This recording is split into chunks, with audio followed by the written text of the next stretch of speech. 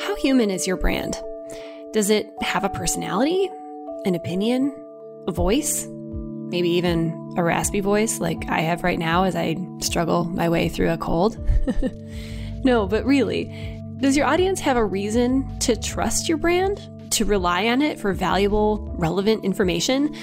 Do your buyers feel like your brand is really speaking to them, that it knows them? Your content tells the story of your brand, and shows like this one that you're listening to right now, in particular, have the power to build real relationships with your audience. But how? I'm Lindsay Chepkema, CEO and co-founder of Casted, the first and only marketing platform built around brand podcasts. And this is our podcast.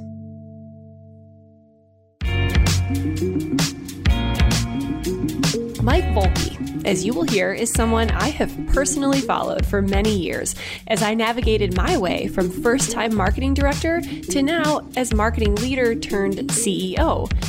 He was one of the first marketers at HubSpot. Then he became their CMO. Then he became the CMO of Cybereason, and now he's the CEO at Lola.com. He knows a thing or two about growing a compelling magnetic brand.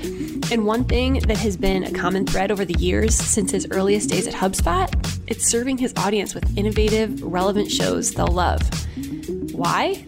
Well, you'll hear Mike explain, but it all comes back to humanizing your brand and building relationships that last, and that also lead to conversions. And how do you do it? Well, Mike and I get into that too. I'm Mike Volpe, the CEO of Lola.com.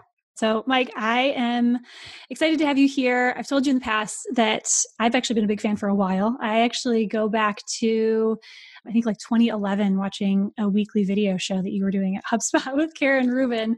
And I think that's a great place to start this conversation, because reaching your audience in myriad different ways has been a thing for you for it's not new. It's something you've been doing for almost a decade, if not longer. But I found you almost a decade ago. So tell me how that, I guess let's start with video first and just kind of looking at different ways to reach your audience. How and why for you? What'd that look like? Yeah, that was the first, let's call it podcast, because I sort of feel like the lines between video and audio are kind of blurred to a certain degree. But the first one that I was really part of, and it came from a couple different places. The first thing was that, HubSpot, which at the time was a small company no one had heard of. It's a little different now for a lot of marketers. Many salespeople have heard of it now. But at the time, we were trying to build a name for ourselves and build a market and sort of create a movement. And we had done a lot of blogging. We had a really successful free tool called Website Grader, but we hadn't done much in either audio or video aside from some webinars.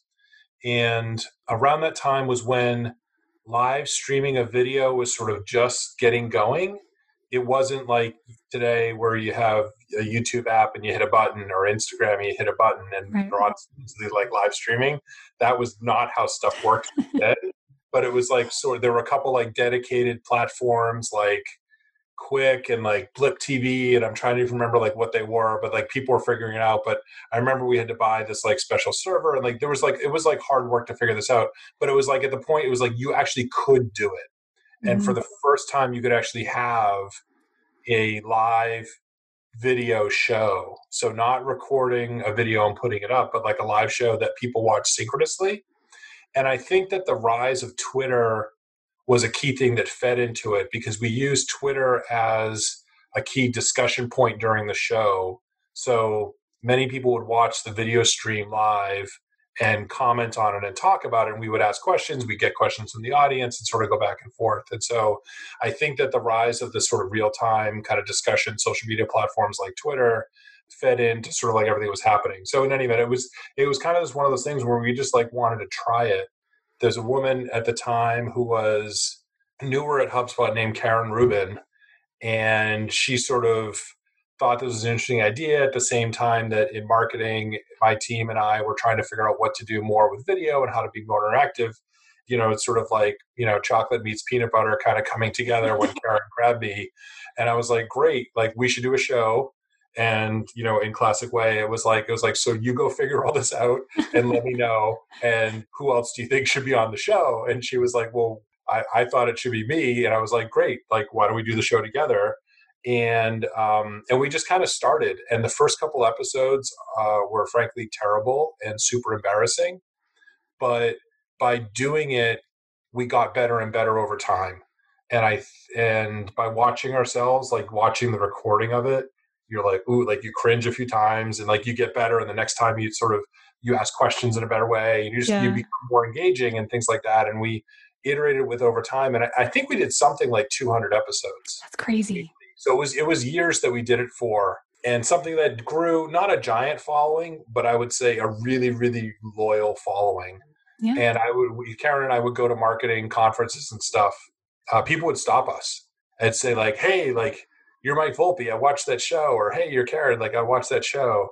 And so you knew it was having an effect. It was hard to measure in those days, but you knew you were having an effect, and it definitely had a small but very passionate audience. Myself included. Like, I was first time marketing director, and I learned a lot, you knew your audience very well, and there might not have been millions of me, but there was me. And you converted me. I went on to convince the president of my company to buy HubSpot. So. And it's funny because the show wasn't about the product, right? No, not at all. About marketing, and like the effect that we were trying to have with, again, the whole inbound marketing movement forced us to become the world's best case study in inbound marketing. And that meant by doing inbound marketing, not just through blogging, but in other ways. And that show was, while you can argue with the quality of it and all sorts of things of it, it was pioneering in its time for doing something live, for being such like a micro topic kind of show, like very, very focused within marketing and like a certain community, even within marketing. And we also knew that, so a lot of people like you would watch it. And we also know that like marketing teams would watch it together. Oh. Marketing agencies would watch it together. We know because it was 4:00 East Coast. We know some West Coast companies would do like lunch, and they but then like the marketing team would sit there and like watch the show and then like talk about a couple of the things we talked about, like, oh, maybe we should work on this part of our blog or like whatever. And so it was one of those things where it never like the actual numbers that you could measure were never these giant numbers, but there were so many stories like yours of, oh, I learned so much in that show that made me trust you and Karen, and maybe trust the company, maybe follow the company. And then you kind of keep pulling that thread, and all of a sudden you're like convincing the CEO that you want to buy this product, right? Yeah. And there was a lot of that activity that happened qualitatively. Quantitatively, it was always really hard to measure, but quantitatively, there was a ton of that happened. For sure. And here we are almost 10 years later talking about it, right? Still. It's one of those things where it makes a brand impression on people in a way that blog articles don't, audio and video. You read a blog article and you're sort of vaguely aware of who wrote it, maybe. And so maybe you know the brand that it's from or what site it was on or things like that. But you don't connect with the author in the way that with, podcasting or video or webinars, that you really connect with the presenter in a new way. And I think that more personal connection was a key aspect of how we as a company connected with lots of marketers. Like some of it was these great blog articles and free tools, and some of it was the product and all these different, the book that we had, like all these different things that we did as a company. But I think HubSpot TV was an important sort of piece of that whole puzzle, because that personal connection that a lot of people felt with Karen and I, and frankly, that Karen and I felt with a lot of people. It was a two-way thing, because we'd have, people that watched the show a lot and would tweet in questions every week. We would have people that had watched every episode, but maybe after 20 would then, write in a question or something. People would give us they would email us and give us topics they wanted us to talk about, things like that. It was definitely there was a community around it, which was really cool. And a lot of it had to do with more of a personal connection than sort of just like a brand and kind of dry written content connection.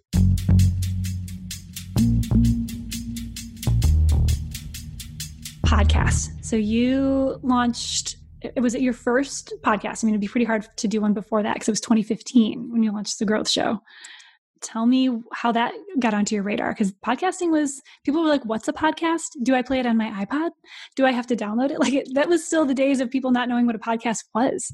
So how did that get onto your radar? Yeah, it's interesting because it's like podcasting really, there were a couple big waves of it, right?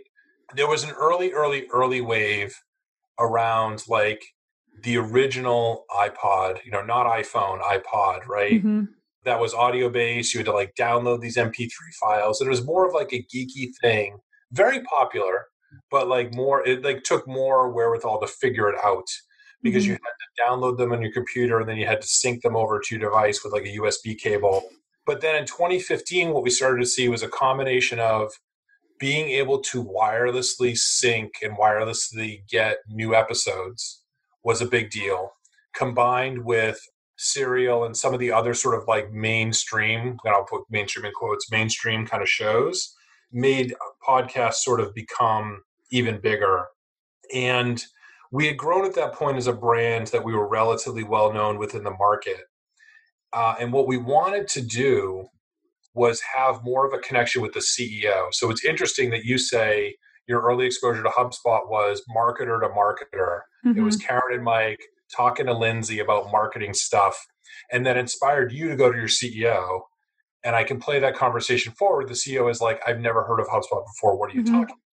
You were well educated on it and made a convincing sales pitch as to why you should buy it. Where we started to get to in 2015 was, well, we now had some products to sell the sales teams. And so we're selling into marketing, really well known in marketing, starting to get well known in sales. But as you're becoming a platform for the whole company, we wanted executive level exposure. We wanted CMO, CRO, CEO, COO, C-level to have heard of and know what HubSpot is, at least some high level, and have a positive brand affiliation with it. And so what we decided to do was say, okay, those folks have less time to read blogs. They're not going to go to webinars. Content specifically about marketing is not that interesting to them. What's interesting to them? Growth. And who do they want to hear from? They want to hear from their peers. So the Growth Show was a show about growth, and it was all the interviews were only with C-level executives, SVP, et cetera. But it was like very senior people. And we had some amazing guests in the first 10 or 20. We had the founder of like Tough Mudder, like one of those race, things, which is just an interesting story about how they built the brand and things like that. We had the CMO from Slack on. We had, like a bunch of like CEO, CMO, CRO type of folks from really interesting companies and brands, and just had them tell their story. And that was, me interviewing them in most cases. We had a couple other people that did some hosting as well. And that was something that, again, it was about what's the right format of content and type of content to reach that C-level person. And it was really the first thing we had done at HubSpot that was meant to reach the C-level. And that's something where that 5 years later, that show is still around. I think it's on its fourth producer now. And I think it's like, it's done really well because it was different and it was unique. Absolutely. So that's all right. So then fast forward, and that's not your only stint in podcasting. So you've done more since then. So tell me why it has continued to be a piece of your marketing puzzle. And even now as CEO. It's a great way to reach people. And I think, again, it's like podcasting can be used in a lot of different ways. So you can use it to add more personality to the brand. You can use it to sort of get a deeper connection with a smaller audience. That was kind of like the HubSpot TV kind of podcast model. You can use it to reach folks that are harder to reach through other means, but people that typically have a commute or things like that. You can be trying to reach folks in a different way. And it also can be a great way to add other voices to the brand. So at Cyber Reason, what we did was we looked around and said, you know what? No one's really told from a slightly more technical perspective the stories of all these major hacks that have happened. And so we found someone who was a computer programmer by trade and had written a book about the first couple of viruses that had existed and where they came from and things like that. And so we created a podcast that went through, it started with almost like the history of computer viruses and where the first couple ones came from, where the name virus came from. and sort of fast forwarded to like a lot of the more modern attacks. And it was very much a storytelling style. It was not a talking head, two people interviewing each other kind of a thing. It was we're going to talk about, there was an episode about like the Stuxnet attack on the Iranian centrifuges that did uranium refinement, and this sort of joint U.S.-Israeli cyber assault on those facilities. And there's just so much to that story. And so there'd be, 6 or 8 different voices at different times during the episode. Some of it was narration, some of it was like a short clip from an interview, all sorts of things that went into that. So it was like a high production value. And that was really meant to be something that security people from entry-level analyst all the way up to chief security officer, CIO would be interested in listening to. And so that podcast worked really well. But again, it's like it had some different goals than the other ones. And then at Lola, we've tried to do a good job of connecting with finance professionals because that's who we sell to. So we do travel, like expense management, like related things. And our key buyer is someone in the finance team. And so we needed to figure out a way, like, how do we get in front of those folks? How do we gain legitimacy with that audience? Because we're a brand new brand, we're an early stage company. And one of the things that I did was I started a podcast called the Agile Operations Podcast. Sort of, I'd say it's similar in theme to like the Growth Show, which is that we wanted to connect with CFOs and CEOs on the topic of making their companies internally operate more in a more agile way, faster and easier, so that they can enable more growth and more innovation, and getting sort of all the internal obstacles out of the way. And so we found some cool, interesting folks that had, from a finance perspective or an operations perspective, done things a little differently within their companies. And so that's what we've been doing there too. So I don't think there's one format or formula for what a successful podcast should be or needs to be. Yeah, it's absolutely.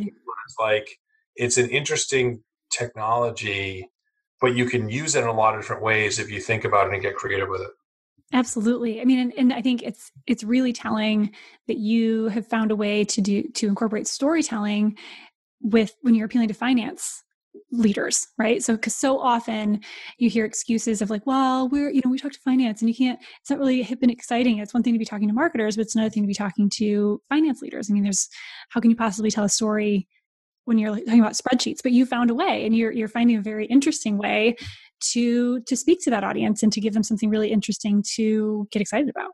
The thing that people do for their job is rarely boring to themselves, right? And so you just have to find someone who's passionate about it, or ignite that passion within yourself and that curiosity within yourself to really dig in and just ask people a lot of questions about it. So I really think, again, and especially if your audience is other people like that person, right? So I don't know that a show about finance is going to be that interesting to a marketing person or a chef or whoever or a doctor, but to finance people, it's going to be super interesting, right? Everyone wants to know like what their peers are up to and what things that other people like them at another company are doing that are better or different than what they're doing, and why, and where that stuff came from. And so people love that stuff. So never assume that something is boring, because to the right person, everything is interesting.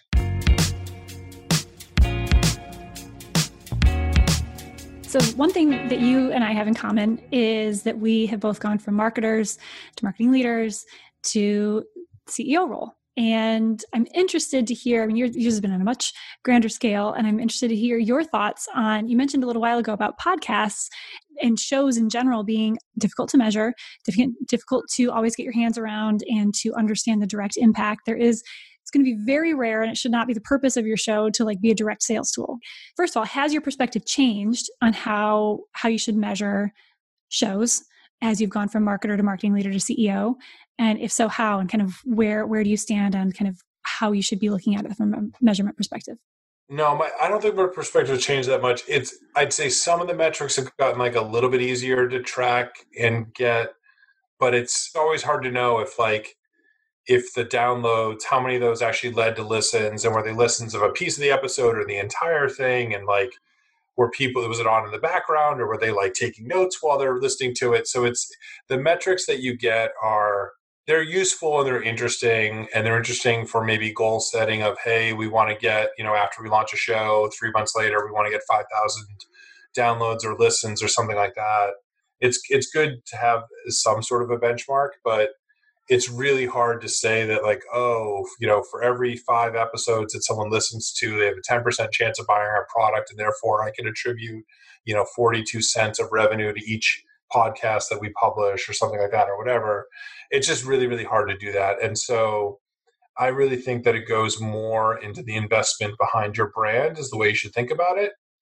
And to me, in the brand investment, there's sort of like paid, earned, and owned media. So paid media is like, you buy advertising somewhere to promote your brand.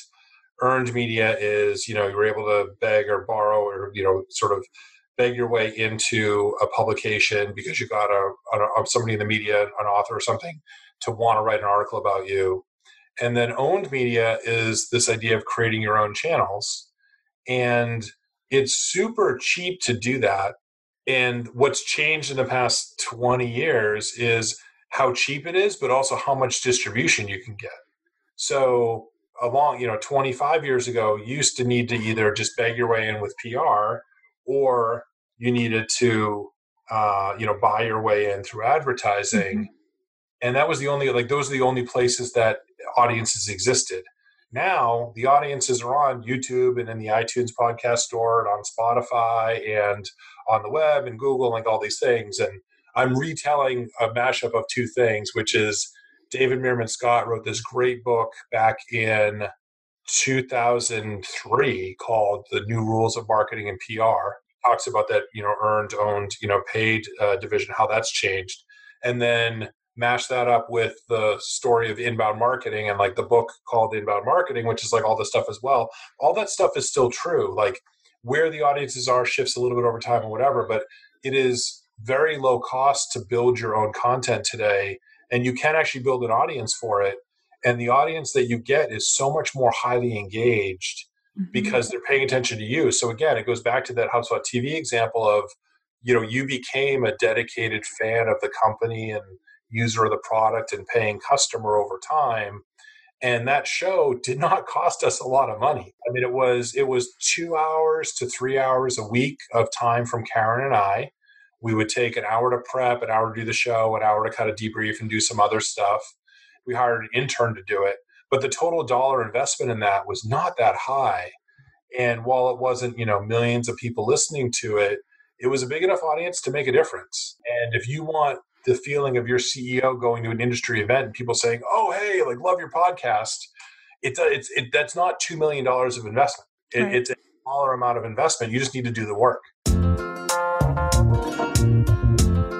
What takeaways do you have for people that either are already doing a show and thinking about how to make it better, or what should they be doing with it, or those who have yet to start? What kind of takeaways would you leave them with?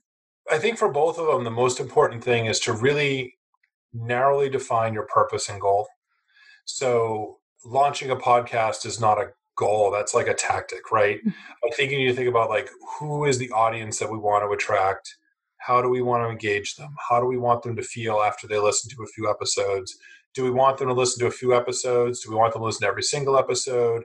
And all that will feed into the style of show and what's on the show, how long it is, how frequently you publish, all those things. It's sort of like, it's like before you go to write a book, you would, is it fiction or nonfiction? Like, is it a long or short book? Like, who do you want to read it? What's it about? Like all these things, you need to figure all those things out. And it's the same thing with podcasting.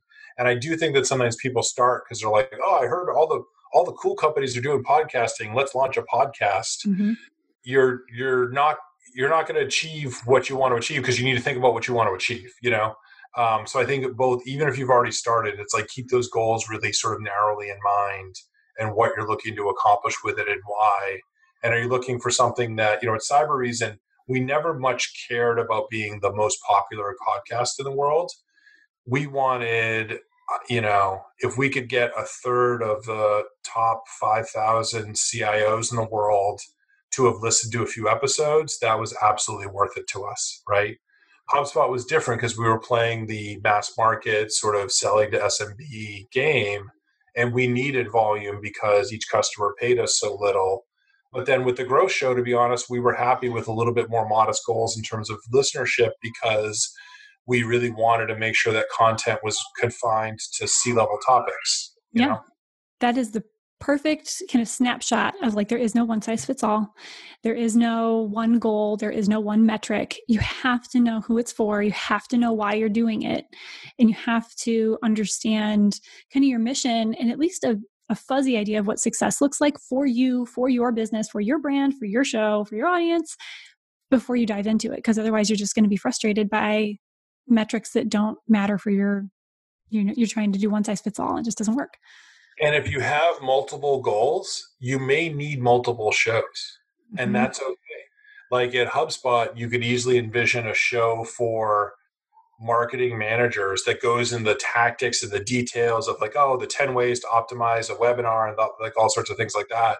And that C-level person is not going to want to listen to that. And then you can imagine a podcast for the C-level, like the Growth Show, which is about how should you organize your executive team and like what should the roles and responsibilities be like. Not as maybe somewhat interesting as for a marketing manager, like aspirationally, because they want to become CMO someday, but not super interesting to them, right? For sure. And the length of those shows may be very different. The format could be different. One could be more conversational interview style. One could be more narrative. Like there's all sorts of different things there. But as a company, maybe you need multiple shows, and that's probably a better way of doing it than trying to have one show that accomplishes every one of your goals. Exactly. Couldn't agree more. That's our show. Thanks for listening. For more from today's guest, visit casted.us to subscribe and to receive our show as it's published, along with other exclusive content each and every week.